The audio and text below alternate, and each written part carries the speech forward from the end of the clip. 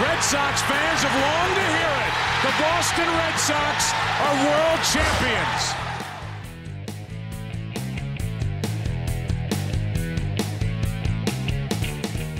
No icing. For the first time in 39 years, the Boston Bruins have won the Stanley Cup.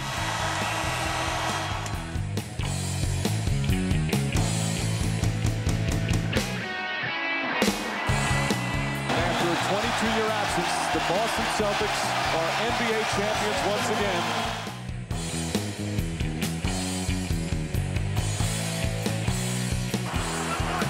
Play clock at 5. Pass is intercepted at the goal line by Malcolm Butler. Unreal.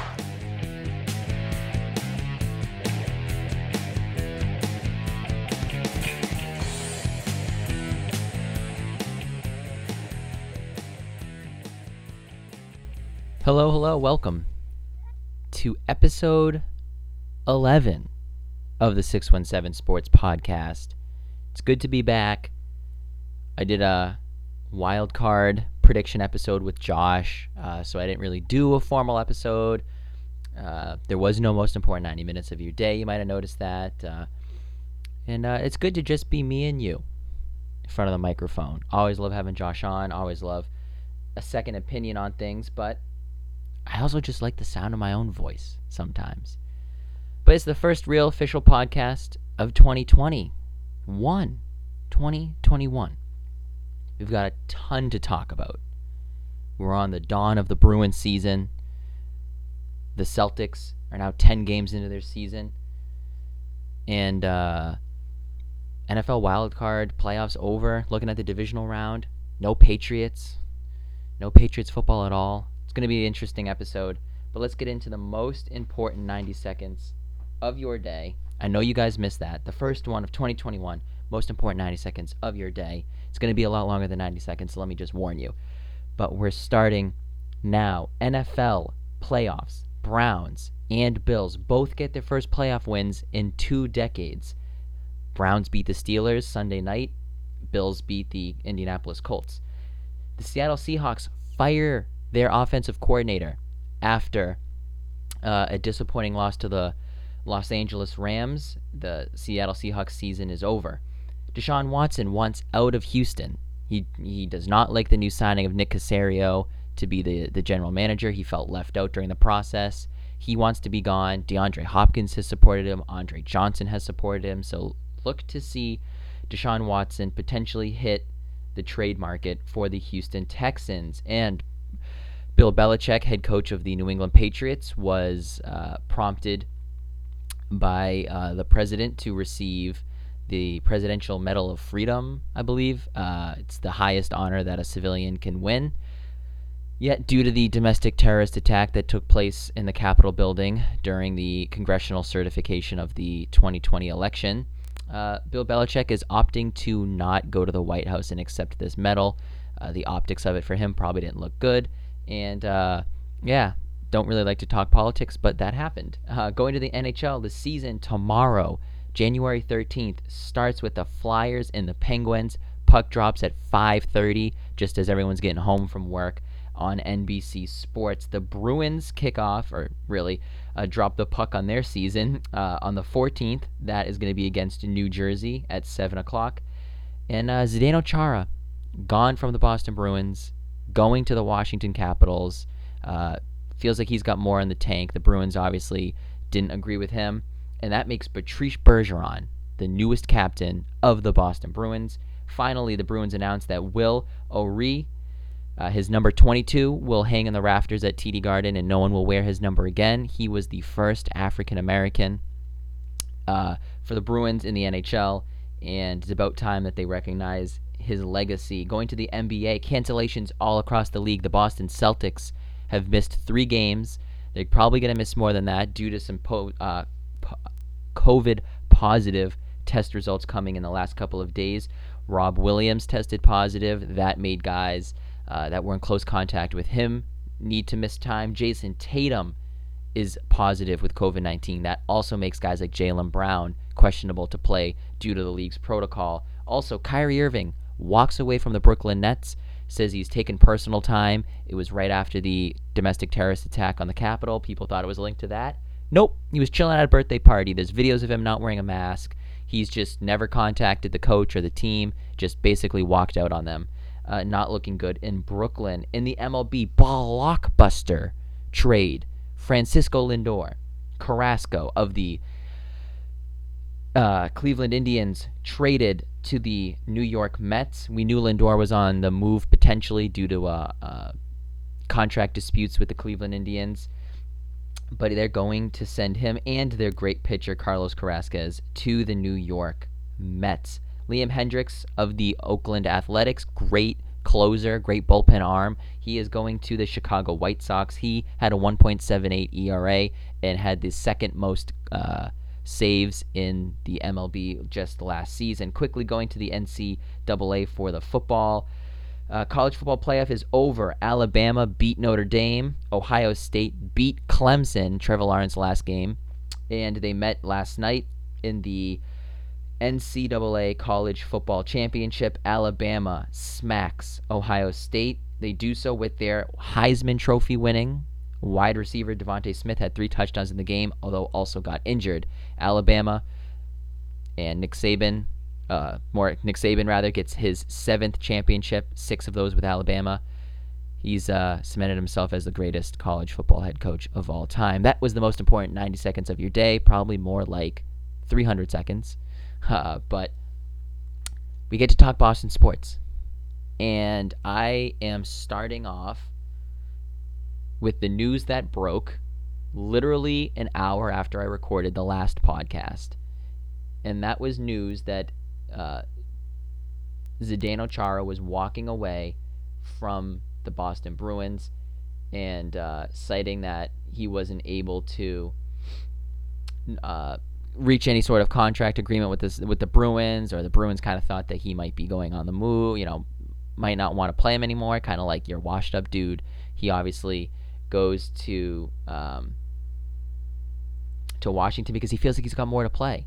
So I just kind of want to talk a little bit about this. My knee-jerk reaction. I heard the news. And if the news just came out that Chara was retiring, I would have said, man, good for you, Zdeno. You came here in 2006, I believe. Yep, 2006. You were named the captain the second you came to the Bruins organization from Ottawa. A couple years go by, half a decade at that, and you etch your name on the Stanley Cup. I'll never forget that image of Chara with the Stanley Cup over his head, screaming, skating around the Vancouver Canucks ice as he finally captivated that Stanley Cup victory. That was my screensaver for probably too long. You brought this city a lot of joy. 2 other Stanley Cup appearances, ultimately losses to the Chicago Blackhawks and the St. Louis Blues. You were the definition of a true team leader in the locker room, on the ice, in the streets of the community. You made Bruins hockey great again. And pat on the back. That's if he retired. Chara's still going to play in the NHL. And this feels wrong. We just saw Brady go down to Tampa, but I didn't have the same reaction. Like, I thought Brady had some stuff left in the tank. Obviously, he threw for 380 yards in the playoffs just last weekend, so he clearly still has it in the tank. But Chara's been washed up. He's been slow. He's been very liable. Teams could just kind of skate around him. He does have a long reach, but having the longest stick in the NHL doesn't mean you can keep up with, some of the fastest players on the planet anymore.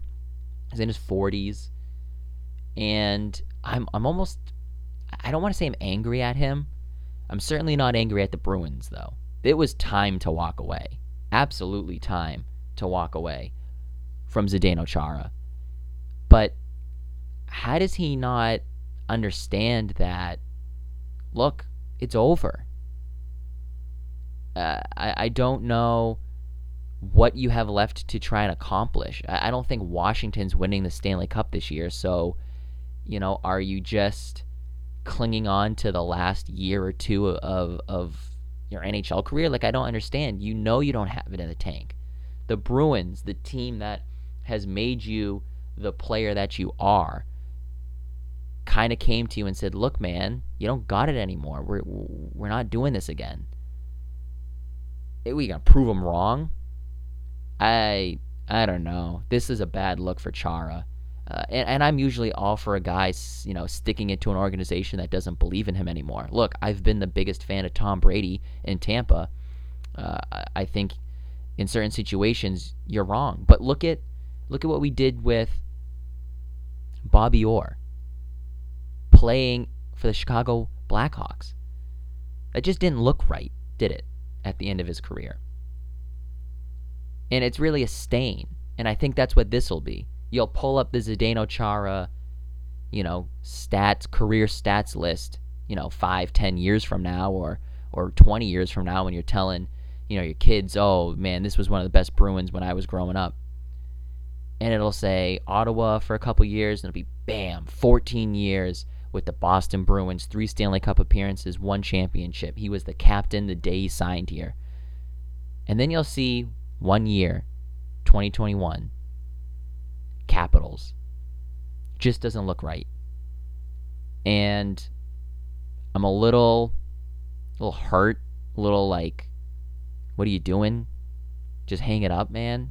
Go out with the Bruins. Go out with the team that you're linked to forever. And don't burn any bridges. And this isn't burning bridges. I shouldn't feel this way. I know that. It's a little odd. But I can't help but look at him in a Capitals jersey and just gag. Shouldn't be this way, but this is an instance where I side with the franchise. The player had nothing left in him. And he knows it. The Bruins know it. Clearly the Washington Capitals don't know it, because they're still paying him, and he's still going to go out there and skate with them. And I just don't get it. But I want to salute Zdeno Chara and just say thanks. Again, you brought tough-nosed hockey back to the city of Boston. You brought the first championship in 41 years, I believe you can hear the call, or 39 years from in the intro. You brought the Stanley Cup back to Boston. You made sure that this team was always going to be tight-knit. This team, every year, these players love each other. They play hard for each other, and that starts from the captain down. He's the definition of a team captain. You think of guys to wear the C on their chest in Boston sports. It's guys like Jason Varitek, who just got it. He didn't necessarily wear it, but Kevin Garnett was the captain of that 08 team. He just knew what it meant. You're tough, you're accountable, you show up every day, you do your job. Zdeno Chara was that in every single way. So I want to say thank you for the Stanley Cup. Thank you for the memories. Fastest slap shot in NHL history. All the fights, the broken nose, the fact that you still don't wear a shield around your eyes. You're the last player that doesn't wear a shield in front of your eyes. Just want to say thank you. Salute to the captain. But I wish it was ending just with you walking away from the game and not putting on another team's jersey. But with that being said, I want to transition to the 2021 Bruins. We are on the brink of a new season, and the buzz isn't in the air. Maybe it's because you can't really go out and see people and talk about the games at bars and all the stuff that you used to do, given everything going on in the world. But I think just with the Bruins in general, you had this feeling last year. Obviously, it wasn't in January, but it was at the start of the season, and you had just come off a Game 7 loss at home in the Stanley Cup Finals. But you felt like you could run it back. Same team. Chara, Bergeron, Marchand, Pasternak, McAvoy, Krug, DeBrusk. I mean, these guys. Charlie Coyle, let's go. Tuukka Rask. And last year went on. They were looking pretty good. They were on pace to win the President's Trophy, and season stops in its tracks. And there's a lot of buzz around David Pastrnak might be, the leading scorer in the NHL. It was just a great time, and then it stops. The world stops. We get this Toronto bubble, extremely underwhelming for the Bruins. You see Tuukka Rask leave for personal reasons. Some of the guys come back, they're out of shape. They're injured and slow. You end up making it to the second round of the playoffs just to get absolutely weed whacked by the Tampa Bay Lightning, who ended up winning the Stanley Cup that year. And it just now, you lose Torrey Krug and you lose Chara, but again, that was okay by me. You don't really address the goalie position. You're just going to kind of stay pat, which I understand, but let's hope Tuukka Rask just doesn't walk away from the team again. And you're left with, this feeling on the eve of the NHL season, not super stoked. And maybe it's just going to take a couple games.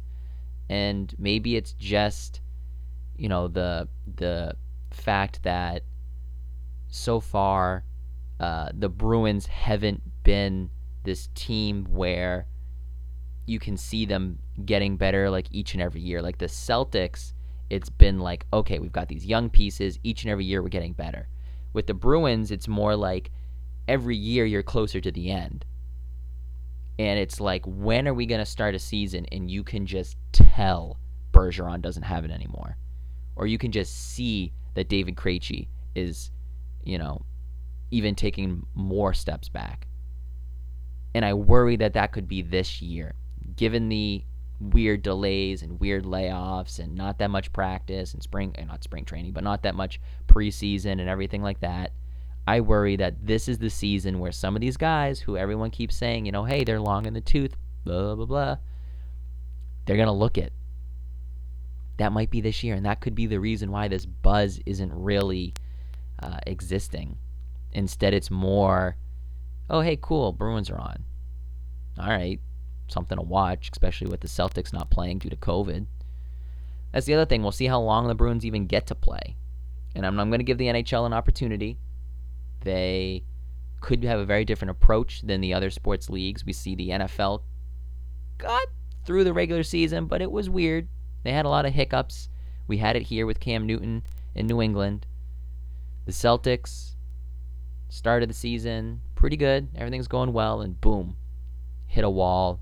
3-4 games getting delayed at least. Your star player has COVID, so that's not a good situation. We'll talk about that. The Red Sox sucked, so who cares? But really interested to see how the Bruins and just the NHL as a whole handle things. I'm wishing them the best of luck. But let's get into some of the X's and O's of the season. I'm not going to do a mega prediction podcast like I did with the NBA. Only because I don't watch the NHL as intensely as I do. I will watch the Bruins, but it's hard to get me to watch, some random Ottawa versus Calgary game. Just, I'm just not that into it. But I will always watch my Bruins.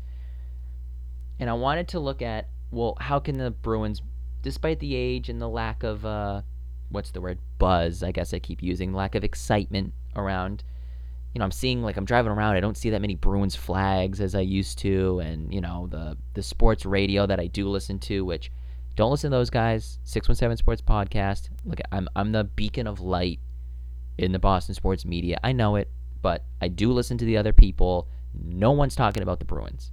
Still talking about the Patriots, hey, fun fact, their season ended 3 weeks ago. And, they even hear, Red Sox stuff. I love the Red Sox. I will gladly talk the Red Sox, but I don't care about this trade that might happen in 2 months from now. I care about the season that's starting in 2 days. That's the Bruins, and it's these guys can't force themselves to even address it. It's kind of sad. That's not me. I'm talking Bruins. And look, we've got a new division.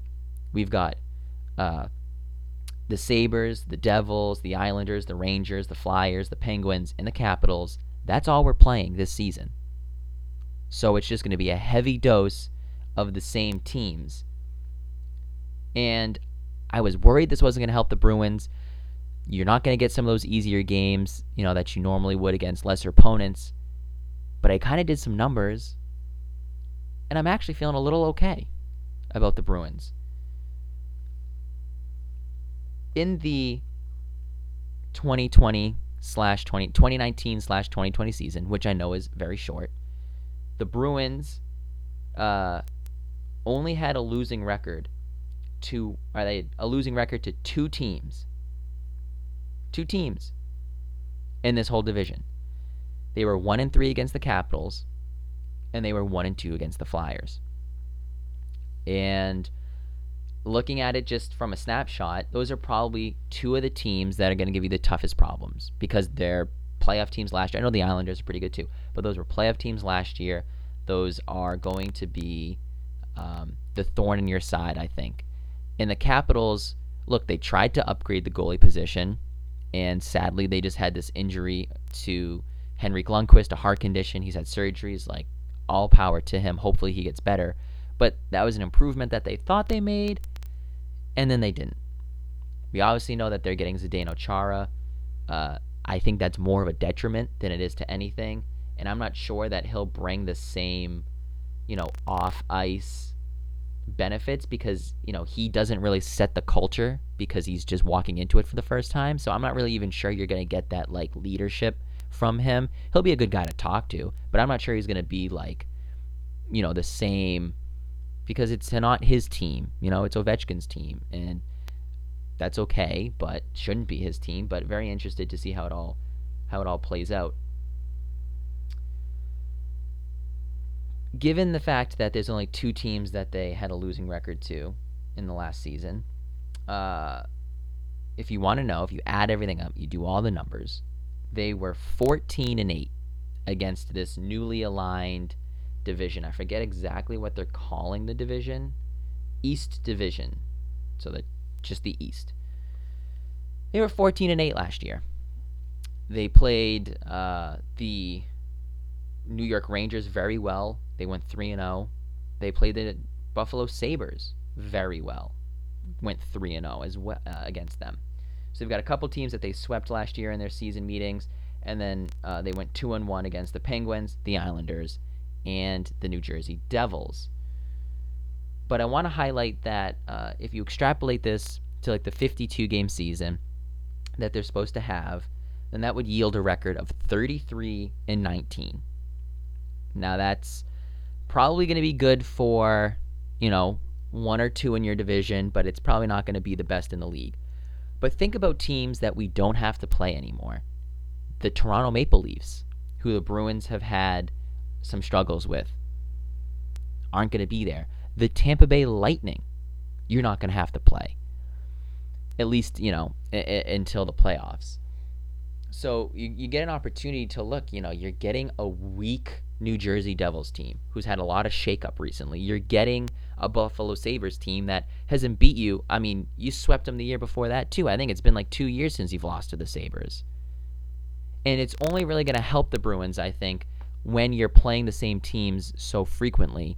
Because I just give Bruce Cassidy and this veteran group a lot of credit when you can say, look, these guys make adjustments.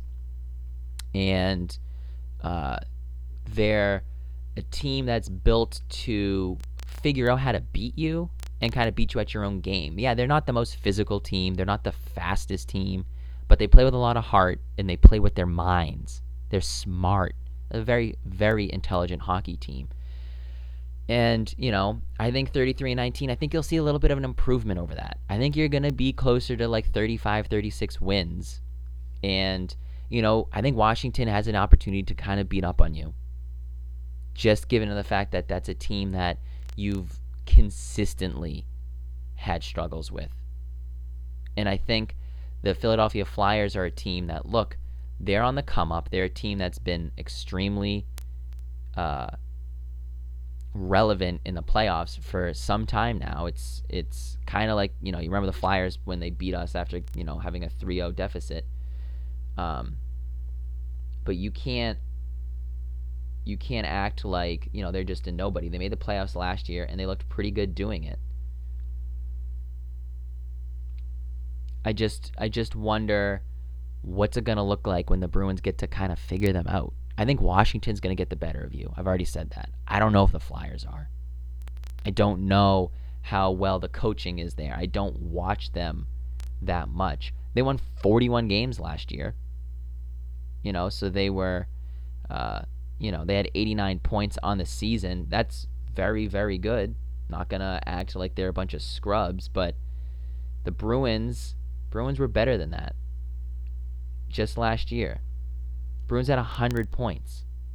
Now they had a lot of, they only had a couple more wins, but they had a lot more of those overtime losses. You remember they went like a whole stretch where they didn't lose a game in regular time.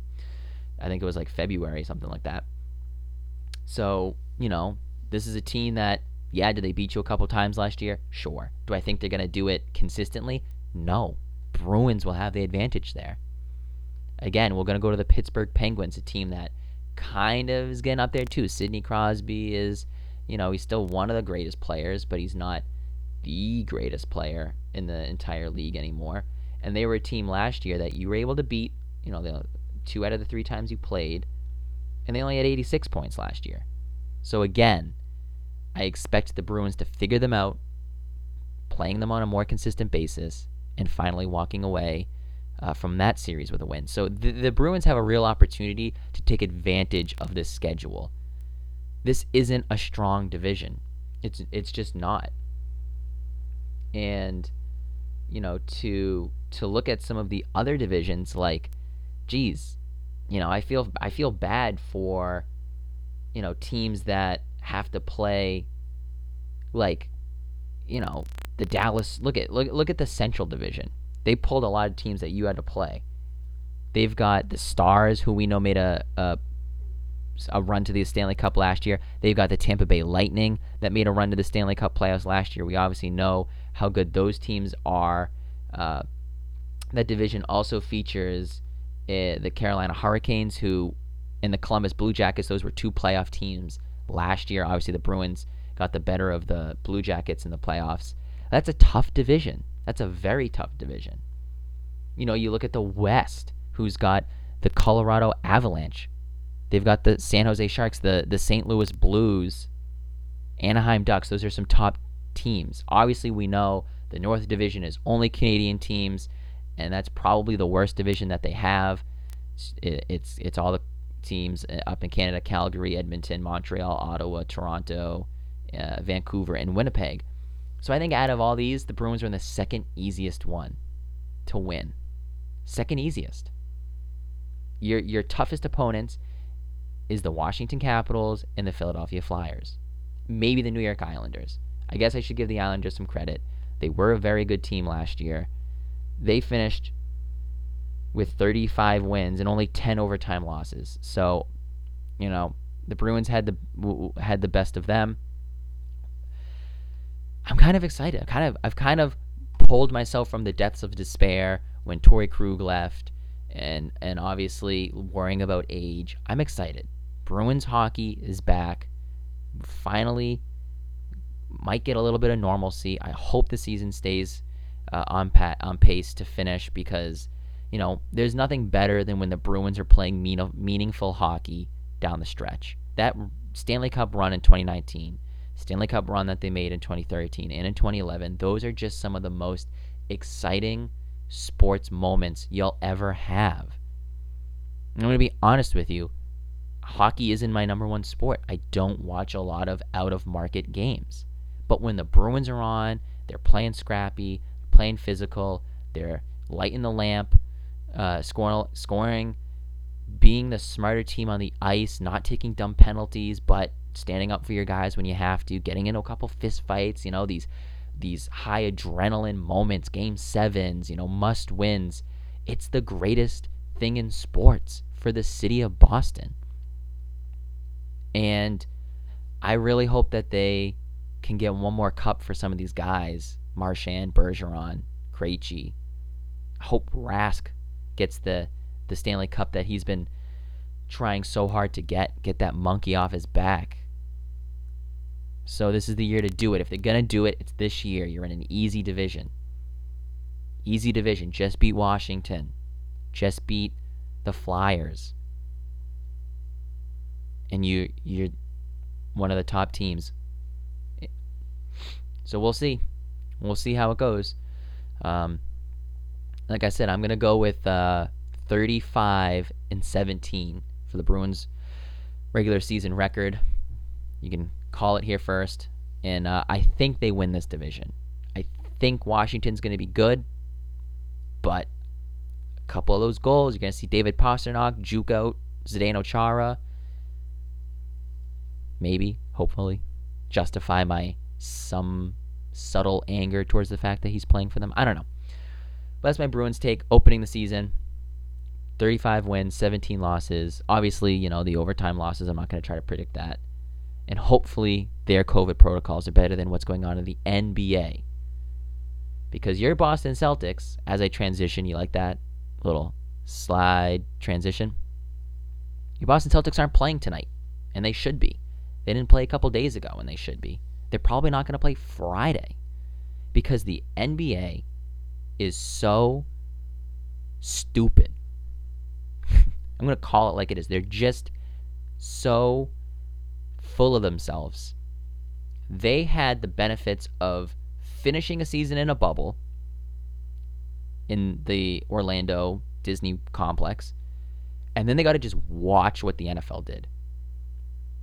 And they could somewhat watch what baseball did. And up until now, I actually gave the NBA a ton of credit. I said, you know what? I loved the bubble because I didn't have to worry if the game was going to be canceled or not. I didn't have to worry if Jason Tatum wasn't going to show up, or LeBron, or Giannis. Those guys were going to be there every day, healthy, ready to go. You didn't even blink an eye. That was wonderful. Wonderful closure to the season. Then everything happens to start the regular season. And they say, we're going to try to let people be with their families. We're going to try to play in your home arenas. Guys are going to be in masks. Coaches, masks. Testing out the wazoo. And I support it. Adam Silver, you had me. The season tipped off, and everything was going smooth. And then you started to have the inevitable happen with a couple of guys testing positive. And the NBA just acts as if there's zero possibility of on-court transmission. So that means that if a player is on the court and they're unknowingly COVID positive and they interact with their team, they interact with the other team on offense and defense, they act as if that contagious individual cannot spread it to those on the floor. It's only when he's sitting on the bench and the two guys, one on his left, one on his right, those are the two guys that are quote-unquote close contact, and that's the only people that need to quarantine.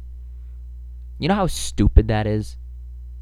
You know how ignorant that is? And I get it. You can't necessarily admit that your sport is going to lead to on-court transmission because, you would just, your game's over at that point. But to try to tell me that when Jason Tatum took the court against the Washington Wizards, and the next day he tests positive, I watched the entire game. He's in the huddle. He's high-fiving teammates after they make free throws and layups and all this stuff. He's getting hype. He's backing down defenders, hitting shots in their face. He's also guarding them one-on-one, looking them in the eyes, waiting at the scorer's table to check in next to these guys, in the locker room before the game, practice, maybe the day before the game. COVID positive, and there's only two guys that got to worry about it. Come on. Adam Silver, NBA, that's beyond negligible.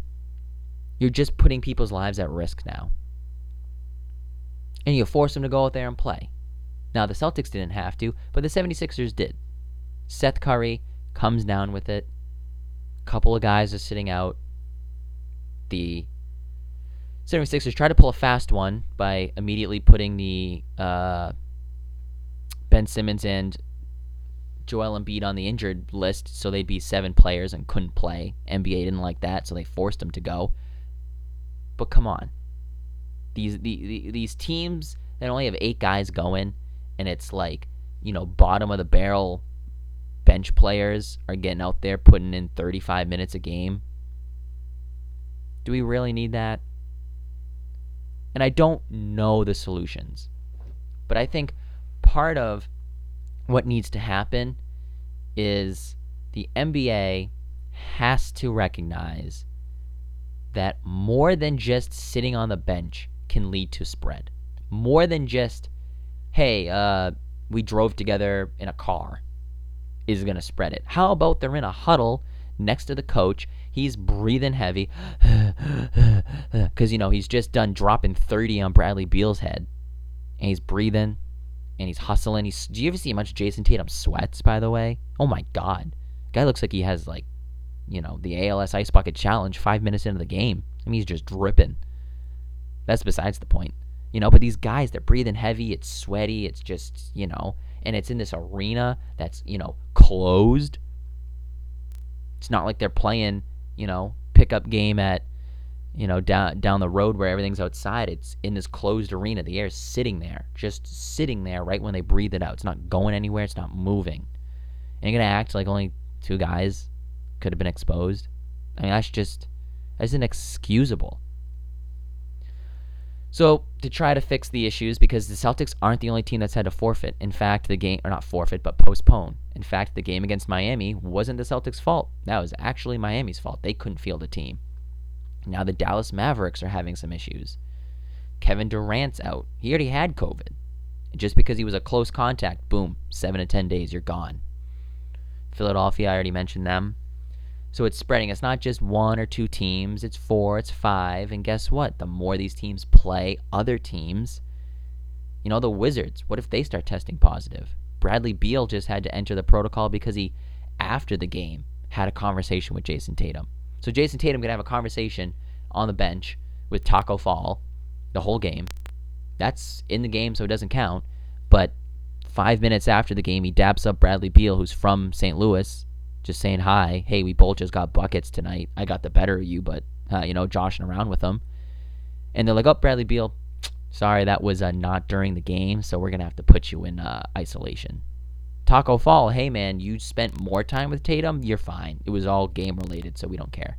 It's just stupid, man. It gets me angry. These are people's lives they're putting at risk. They got families. And look, I'm not even going to put it out there in the air, but the Celtics in player health, let's just say, I hope to God everybody stays healthy, that there's no prolonged effects from this. Guys get healthy and we just put it behind us, because some scary stuff has happened in the Celtics history. So let's just, this is serious. Take it serious. Adam Silver /NBA. So they roll out these new things. We've got, when you're at a hotel on a road trip, you can't leave. They used to have this list of approved restaurants that's been eviscerated. Now it's just sit in your hotel and get room service. Anybody that's living at home with you, you got to get tested twice a week. You cannot have meetings in the locker rooms, no masks, for 5 minutes. All meetings have to be out on the court, basically. If you're coming out of the game, we have a separate area where you can cool off and not need to wear a mask. But if you're sitting on the bench, mask it. I actually agree with some of these. But why aren't you doing this from the start? Why do you have a guy that just checked out of a game running around for, 10 minutes, breathing heavy? You're going to put that guy in a mask? What, you want him to have a asthma attack? Some players have asthma. I don't know that many that do in the NBA. But you ever exercised in a mask or done a lot of aerobic movements and then throw a mask on? Not fun. I tried to run in a mask just to see how difficult it would be. Thought I had asthma. I don't, but might have that day, because that was brutal. So how do you expect these guys, these top athletes in the world to just slap a mask on immediately. Like, you should have had this little area since the season tipped off. But I'll give you a little bit of credit that you're clamping down. I just don't know how you're going to do this. How are you going to ensure that the players don't have someone come to their room? How are you going to be able to ensure that a couple guys don't go out to a restaurant? You still got teams traveling all over the country. You're in, a city that's got some nice restaurants open, and hey, it's the only time I'm in Houston. Might as well go get my favorite little restaurant. I'm only here once. You're going to put, people like home arrest braces on these people, the ankle monitors, and trace everybody. Oh, wait a minute, we saw Jason Tatum had a breach. He walked out of his hotel. He was like, yeah, man, can I go for a walk? Can I just go for a walk? Apparently not. Just sit in your room. Just, I don't know, you can't bring your Xbox or anything because, you're on the road. So I don't know what the NBA wants these guys to do, but it's going to get messy. And I'm not sure that even these new adjustments are going to be enough to correct the situation. But let's talk about what was going on before we had this outbreak, before the team basically became the most infected team in the league. We were balling. 7-3 is the record. Jason Tatum leads the team in scoring. He's got 26.9 points per game.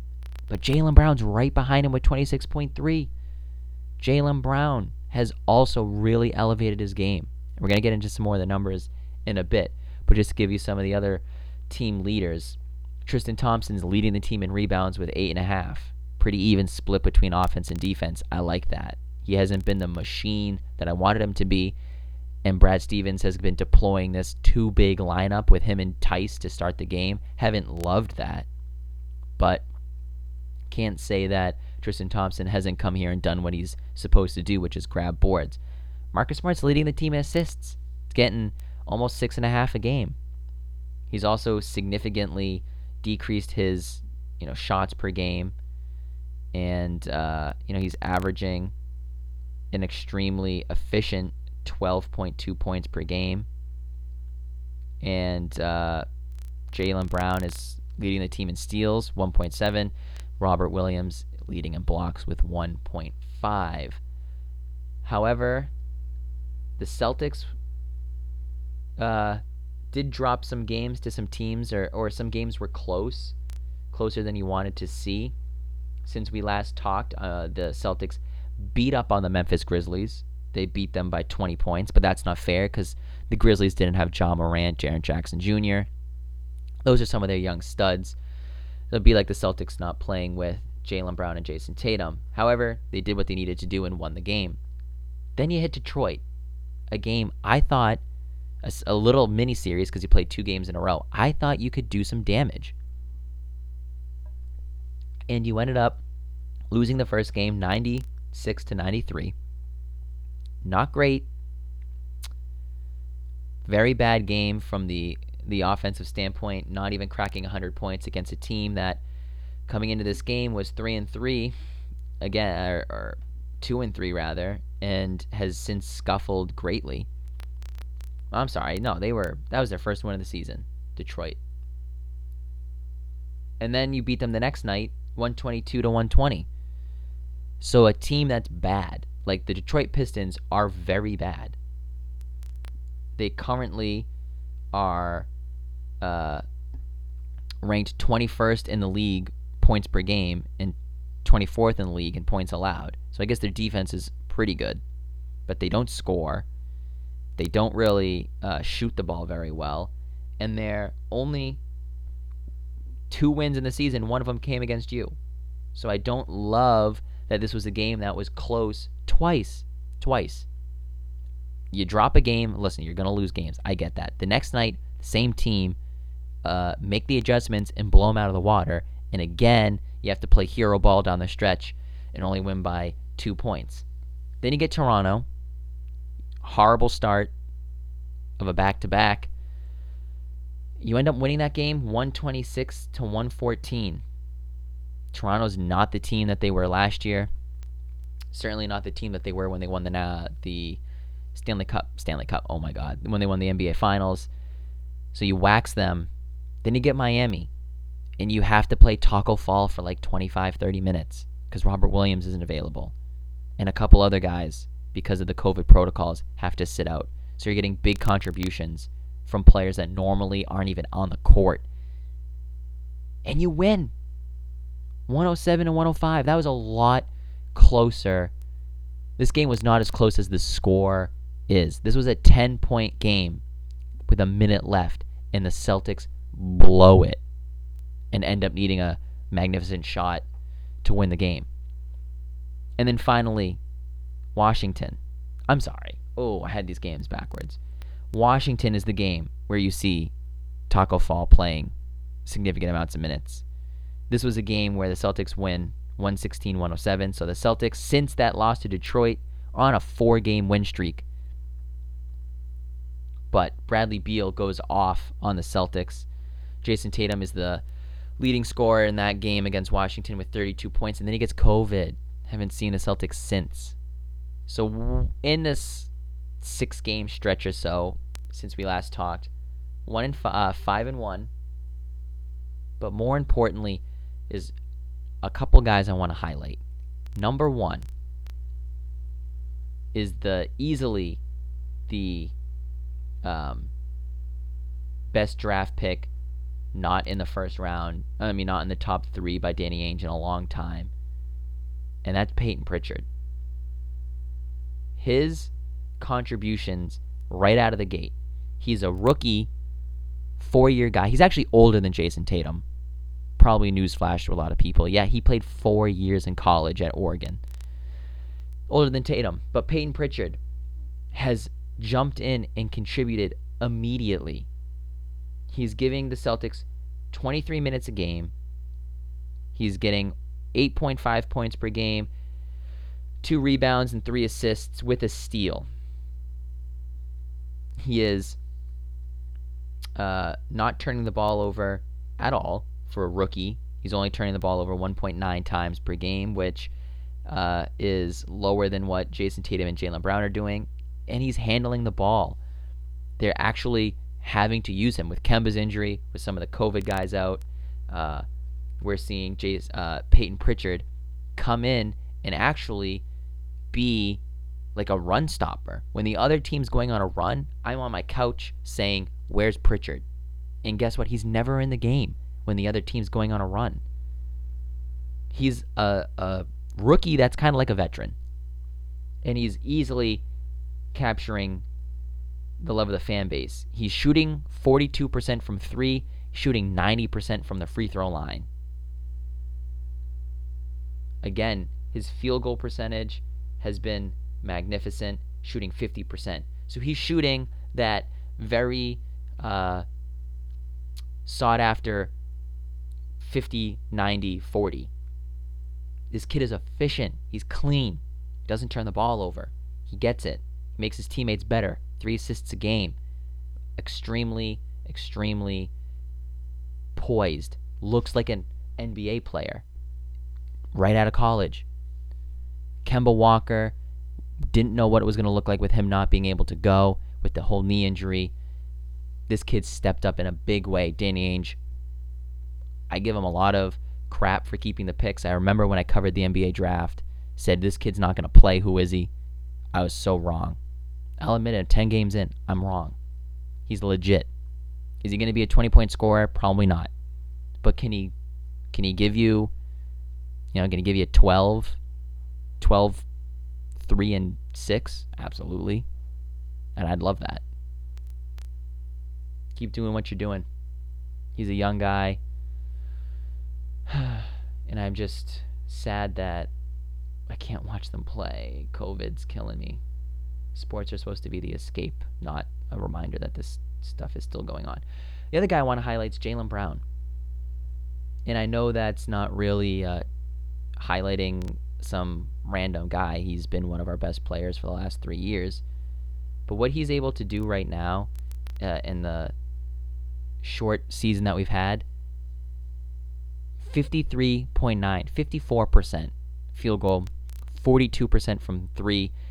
Field goal's a little low, 76 from the free throw line, rather. He's getting 6 rebounds a game and 3.5 assists, 26.3 points per game, and he's had a couple monster games.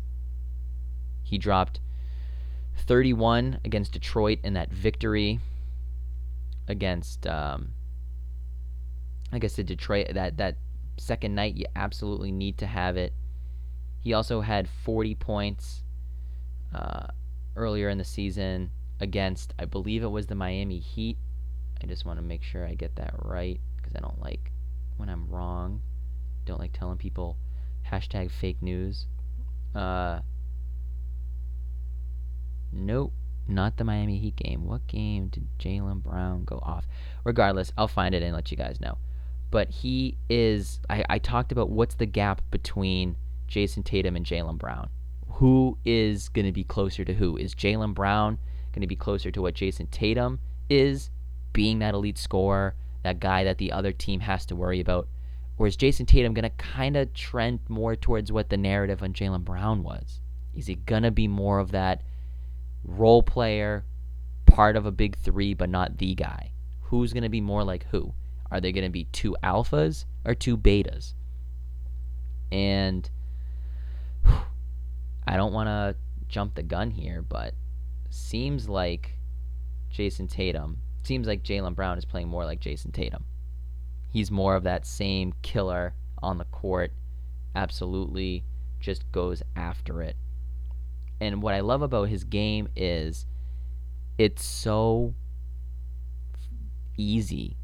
It doesn't look like, sometimes Jason Tatum looks like he has to really do a lot to put the ball in the net. And that's not a bad thing, but a lot of his, dribbles, sidesteps, and blah, but that comes from being the focal point. It's not easy. Teams are keying in on you, so you can't just go off the way that, some of these supplemental pieces can sort of get open. And Jaylen Brown is benefiting from Tatum's greatness. He's getting open corner looks. He's getting the benefit of having, again, such a prolific scorer right there with him. And these two are young, and they're going to be together for a very long time. But here it is, Jaylen Brown, 42 points against the Memphis Grizzlies. I'm sorry, I had to get that. 42 points, 15 of 21 field goals, 5 for 6 from the free throw line that game. Yeah, he had 42. I knew it. I knew he did it. All right. I was going crazy here. But Jaylen Brown's efficiency, his ability to just effortlessly put the ball through the net, he can shoot the 3 lights out, but he can drive. I think he's a little bit more ferocious at the rim. He can slash a little bit better than Jason Tatum. He's a much better athlete than Jason Tatum. He's not the pure scorer. I do think that, in a stretch where, we were worried that we weren't going to see Tatum, I was very curious what Brown's response would be. He's now the guy. Defenses will key in on him. He doesn't have Tatum to kind of space the floor. I don't know if we're going to get to see that. Hopefully we don't. I want Tatum to play, but it would be very interesting. So can't say just how happy I am that we have 2 guys dropping 26 a game, both of them under 24 years old, and looking like they're going to be the future for the next 4 or 5 years. I'm excited, but look at, we're the number 1 seed in the Eastern Conference. Haven't played as many games as some other teams, but you can't control that. Our win percentage puts us at the top of the league. 70% win. The Lakers are on the top of the West, if people were wondering. So I do have a few stats that aren't going to make you Celtics fans feel happy. A few reservations about the Celtics and where we are in comparison to other teams, not only in the Eastern Conference, but just in the NBA in general. If you go... Come on, I just had these stats up. Where did they go? When you go to points per game, the Celtics are 12th in the league. not nearly bad, but they're only scoring 113 points per game. That's, again, floating around teams like, the Atlanta Hawks, who are actually putting up 113 points. You're floating around teams like, the 2-8 Toronto Raptors or whatever they are, putting up 111 points. Sacramento is putting up 113 points. The Warriors, who basically need Steph Curry to drop 62 to be relevant, they're scoring more than you per game. Chicago's scoring more than you per game. Now, all this is fine and dandy, but that worries me. You need to put the ball through the hoop. And I get it. Teams like the Clippers, for example, are actually below the Celtics. The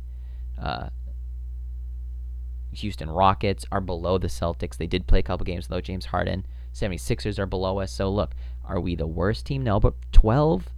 I don't like seeing a ton of teams like, the Washington Wizards, who just, again, 3-8, can't really play any defense, I guess, because they're top 3 scoring team in the league.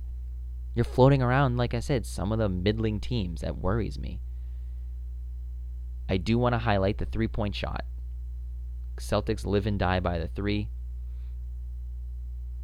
They've actually moved down in the list of 3-point attempts per game. They're attempting 31. That's 25th in the league. Celtics are usually at the top of that list. So we're shooting less, and we're shooting at a very high percentage. Our 3-point percentage is 3rd in the league at 39.2%. So we're shooting less, but we're hitting more consistently. I like to see that. Turnovers. That can kill you. And the Celtics are 20th in the league. Or, if you flip it on its bad, it's top 10 in turnovers. 14.6 a game. That's, again, floating around the New York Knicks. You're in the company of the Minnesota Timberwolves when you start to do stuff like that. So a couple of stats that I really like to see. 3-point shot specifically. A couple of things. Points per game. Turnovers. That's not going to get it done. Rebounds. We know we're not a good rebounding team. I think the addition of Tristan Thompson has actually helped out. Not to mention that I think Jaylen Brown and Jason Tatum are a little bit better. Now we're no longer at the bottom of the league. We're in 12th. Averaging 42 of them a game. 45 of them a game, 45.2. So we're consistently improving in areas of concern from a couple years ago. But there's some things that hopefully we can get better. Hard to put the ball in the net. And, it's not the best. Now, if you go to defense, how are we playing defensively? Well, the Celtics, for points per game, opponents against us, we are 17th in the league. Teams are scoring 111.2 points. If you remember, we're scoring 112 points a game. We've been in a lot of tight games. If you want me to go back and read you guys the schedule, the outcome of some of these games, you lost to the Detroit Pistons by 2. Then you lost to them by 3. You beat them by 2. You beat Miami by 2. You lost to Indiana by 1. You beat Milwaukee by 1. I mean, we're in a ton of close games, and I don't love how close the opponent points per game against us and our points per game are. It's like a fraction of a point. That needs to be a much larger gap. And, it'll come, certainly. But look at the Lakers. The Lakers allow 106.2 points per game. And they're scoring 114 points. That's a much better differential. They're winning their games, again, on average by 8. That's better than being like less than 1. If you're going to beat the Lakers, you got to be up there in the stats with them, and right now we're not, so that worries me. If I want to go to field goal percentage, how are teams shooting against the Boston Celtics? The team is, again, 20th. 46.8% against the Celtics. That's not good. Teams are basically able to score on you at will. The three-point shot, though, is lower. We're 14th in the league. Teams are shooting 36.9% from behind the arc. I do like to see that because as a team that is showing that they're going to reduce the three-point shot, again, 25th in the league in three-pointers attempted per game. If we're not going to shoot a whole lot, you better be better than what the other team's doing because you will get blown out if you don't utilize the three. We're hitting it at a high percentage. We're shooting it less. Guess what? We've got teams coming in here making considerably less than us. So I like to see that. And yeah, that's about some of the big stats that I don't want to do too many stats because some people don't like it. But overall, I'm very pleased with how the season started. Again, I can't stress this enough. NBA, protect your players. Protect the players, protect your coaches and the coaching staff. Not everyone is some 20-blank-year-old, I don't know, 22, 23-year-old in the prime of their life. Some of these coaches like Greg Popovich are in their 60s. Guys have families. They're going home to their kids and their wives. So you might not care about them. You might not value the on-the-court transmission stuff, but you really got to take a look at it because it's a dangerous game you're playing. And I think the NBA is in the hardest spot because of just how rapidly you move through the country. The NFL only plays one game a week. And you can easily trace and quarantine and everything like that when you're going between opponents. The Celtics play 3 or 4 different teams from 3 or 4 different cities in the span of a week. You know, even in Major League Baseball, you're playing these like series of 3 to 4 games against the same team. So, you know, throughout a week, you got to worry about, you know, maybe 2 opponents instead of 4 or 5. And it's, you're in a tight spot. Your game is played indoors with a lot of high volume of extremely close interaction between teams. Again, in football, you tackle a guy that's like a millisecond and you get off of him. In baseball, maybe your catcher's standing next to the guy, but guess what? They're not at face level because the catcher's squatting and the batter's standing. Maybe a guy's on first base. Well, guess what? He takes his lead and the other guy's, you know, kind of away from him. They're outdoors. Most of the league. Basketball's not like that. You're very close. You're sweating on the guy. You're all... How about this? You're touching the same ball all the time. So Jason Tatum blows into his hands. Then he dribbles the basketball up the court. Drains a 3. Bradley Beal picks up that same ball. Dribbles it a couple times. Passes it. And then wipes his mouth with his hand. Guess what? Tatum's breathing onto the ball is basically breathing into his mouth. You're going to act like on-the-court transmission can't happen? You know, the offense doesn't touch the ball in baseball. You hit it with a bat. Hockey, everyone's smacking a puck with sticks. No one's actually touching anything. And then in football, it's kind of rare. You know, you get an interception or a fumble or something, but no one's really touching the same ball, breathing on it. The way a basketball is probably just this, you know, catch-all of... I've never thought about this in my life, but think about how disgusting a basketball is. You know? Between everyone breathing and sweating on it and passing it around. It's actually kind of nasty. You're going to act like on-court transmission can't happen? Come on, Adam Silver. To Jason Tatum and Robert Williams, get well soon. Take the time it needs. These guys are asymptomatic. I want to highlight that. They're asymptomatic, but I'm still worried for their well-being. And if the Celtics are able to navigate this rough patch, I do think that teams sometimes really only have COVID outbreaks once, and then people smarten up. We saw it with the Patriots. They had their one little scuffle. Then guys realized this ain't no joke, and they tightened up. Celtics, I hope it's that same thing. some guys who might be lucky to not catch it on the team. Maybe they'll be a little less risky in some of their behavior off the court. Maybe they won't go out to eat or see that family member or friend and just FaceTime them instead. I don't know. But you hope that, hey, this is a rallying moment. We're going to get over it. Let our guys heal. Everybody else who's healthy, this is real. So take it seriously. And that's really about it. Could talk Red Sox. There's not much going on with them, sadly. That season is so far away, it's not even funny. I know that Andrew Benintendi has had his name in a lot of trade discussions. Just my 2 cents on it, if he is dealt between this time and next episode. I don't know how to feel. He's probably my least favorite Red Sox player from the 2018 team, not named Drew Pomeranz. I don't like Andrew Benintendi that much. I think he's way overhyped. I think his hair was overhyped.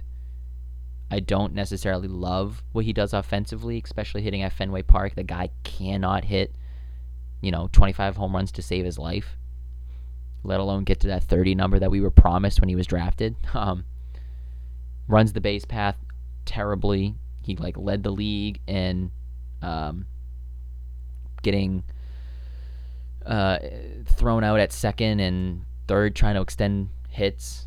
Just putrid on the base path. And a quiet guy, doesn't seem like a leader. He does make a couple of great plays. That catch from the ALCS against Houston is one of the best plays in Red Sox history. That doesn't mean that I necessarily want this guy to stay around. However, Red Sox, his value could not be lower. He hit barely cracked 100 last year. He was injured, didn't even play. And I get it. Benny is popular around here. He's popular jersey sales. He's popular with, certain demographics of the audience. I get that, Some people will watch baseball just because Benintendi is on the team. People don't even really watch baseball. They're like, oh, Benny seems like a cool guy, crushes beers. Or, oh, he's a good-looking guy for all the ladies out there. I see a lot of Benintendi jerseys at Fenway Park. And it's like, man, this guy doesn't deserve it. So if they do move on from him, I'm not going to freak out. I'm not going to panic. He didn't pan out very well. And I think the Red Sox and Chaim Bloom are sort of in a situation where they obviously aren't going to go out and overpay somebody. But they need to acquire young, potential farm system guys. And I don't know what you're going to yield for Andrew Benintendi coming off of a season where he looked horrible. I don't think you're going to get a team's top 10 prospect. So maybe you just hope that Alex Cora is going to be able to fix him, because it's certainly not going to come from, you're not going to be able to just make some massive upgrade at the position. I don't love him as a player. I just kind of blasted him.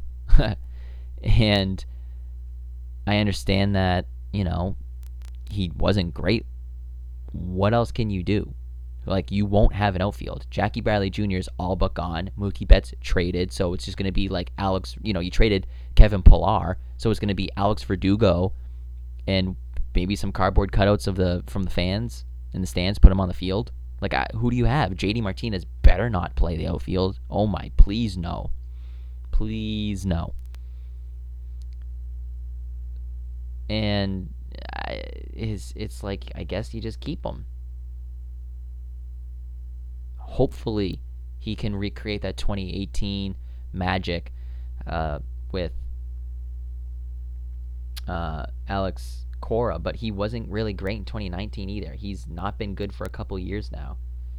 If you look at his stats, he's only gotten worse since he came into the league in 2016. He played 34 games. That season he averaged 295. Then he hit 271 last year of John Farrell. Finally, Alex Cora figures him out. 290. Awesome. World Series. Great plays in the defense. 2019, 266. 2020, 103.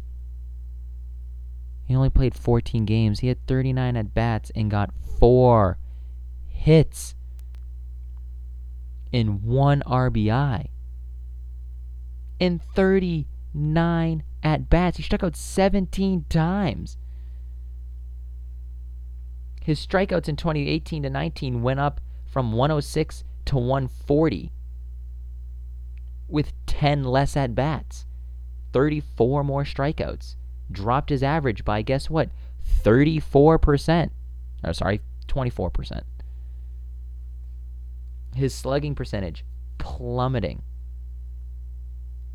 465 to 431, 128 last year. His OPS, 830, 774, 442. That's his last 3 years.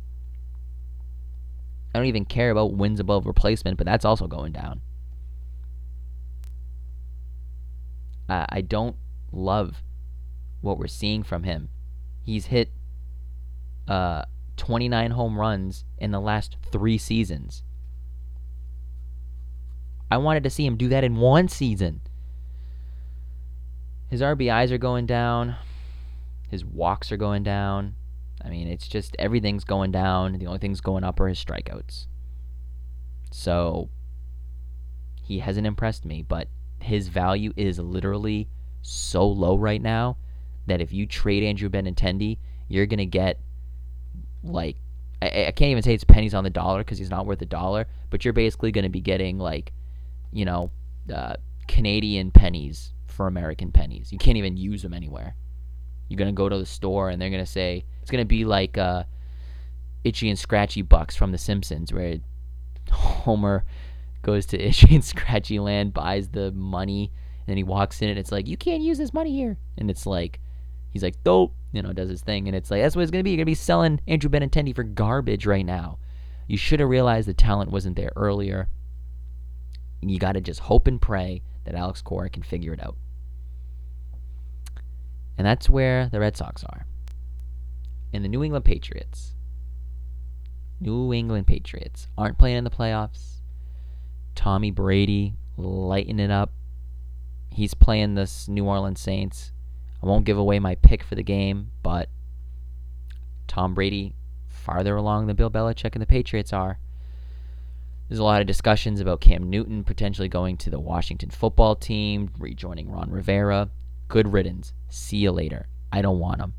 Keep him so far away from Gillette Stadium. Mac Jones, Trey Lance. These are some of the names getting thrown around in the draft. There was a McShay put together from ESPN. Nope, actually, wish I didn't say that. From that, evil empire of sports media that framed Tom Brady for Deflategate that never happened. That industry, that company rather, put together a mock draft where they have Justin Fields going at 15. I don't even know if Belichick's going to draft a QB. I really don't. I think there's other needs that Belichick's going to say quarterback, bleh. I just saw what happens if I don't have good weapons. I could put anybody in and they're going to be awful. If Jacoby Myers is the number 1 target on the team again, we're in a bad place. If Ryan Izzo is our starting tight end, we're in a bad place. You got to address those first. And I actually don't blame him if that's the route he takes. But please don't go draft like some defensive lineman or some like right guard with the 15th pick. Just don't. Take a skill position player or a quarterback. Maybe even a middle linebacker. I'll take that because that's not a good position for the Patriots either. Don't. He'd probably draft a long snapper at 15, to be honest with you. But you got to do something to address the offense. And for me, don't settle for the best quarterback that's available at 15 if it's not the best position player. Go get a stud wide receiver if he's there, and don't mess up like you did with Harry. Don't draft a running back. You've got a good one in Damian Harris, who you got in like the 3rd round. Sometimes teams will go into a draft only trying to address need, and they don't actually go for skill. I'd love to see the Patriots go for skill. Take the best player on the board at a position that's either wide receiver, tight end, quarterback, middle linebacker. If the best player on the board is one of those positions, take them. But if it's some garbage quarterback who isn't going to really be anything other than just a guy, and he's still going to have N'Keal Harry to be his number one target, or Jacoby Myers, Damiere Byrd, that's the offense you're rolling out there, don't waste the pick. Instead, I'd rather see, Mac Jones just won the national championship. I think he could be a second-round pick. I don't think a lot of people are impressed with him. And I'd actually take him if you're able to get a decent amount of weapons. Look, the Patriots' offensive line, very good. Michael Onwenu had a great season. Hopefully you can figure something out with David Andrews. I know Tooney's probably gone, but maybe you can get him and shore the line up a little bit. Give this kid protection, and then you get some weapons. Maybe a tight end. Pitts. He's one of the top-ranked tight ends. Maybe he's sitting there at 15. But you're going to get Mac Jones in the second round. I'm not saying he's going to last then, but if you can grab him there, or you package up and you get 2 first-round picks, and you get a great offensive stud with the 15th pick, and you take Mac Jones later, maybe with the 30th pick, then you're doing something. Then we got some momentum. Now I can turn on the TV. Guess what? The TV viewing just came out. They lost 26% of their viewership. People lost interest in this team very quickly when your quarterback wasn't going to throw for more than 100 yards in a game and wasn't going to throw a touchdown. He threw 5 all year, 6 all year. So please, this draft is crucial for the future of the franchise and for the legacy of Bill Belichick, because everyone wanted to know, is it Bill? Is it Brady? Brady could be going to a Super Bowl with Tampa. Belichick could be in purgatory for the next 5 years, and that'll be how his career ends. 7-9, 6-10, 9-7, maybe making a wild card game if he doesn't get this draft right. 15th pick. Make it count. Trade up to get your quarterback. Trade up to get another quarterback in the late in the first round, keeping that 15th pick and getting someone at wide receiver, tight end. Do something, but you got to do something. You can't miss on this draft. And that's just it. There's not much more to talk about with them. I'm actually kind of glad to not talk about the Patriots because they're killing me this year. So I'm going to kind of focus on the Bruins and the Celtics because guess what? They're the ones playing games now. For a while it was the Patriots. They dominated the news cycle. Oh, Cam Newton, what's he going to do this week? Is he going to throw for 100 yards or is he going to go throw for 99? I don't know. He wasn't very good.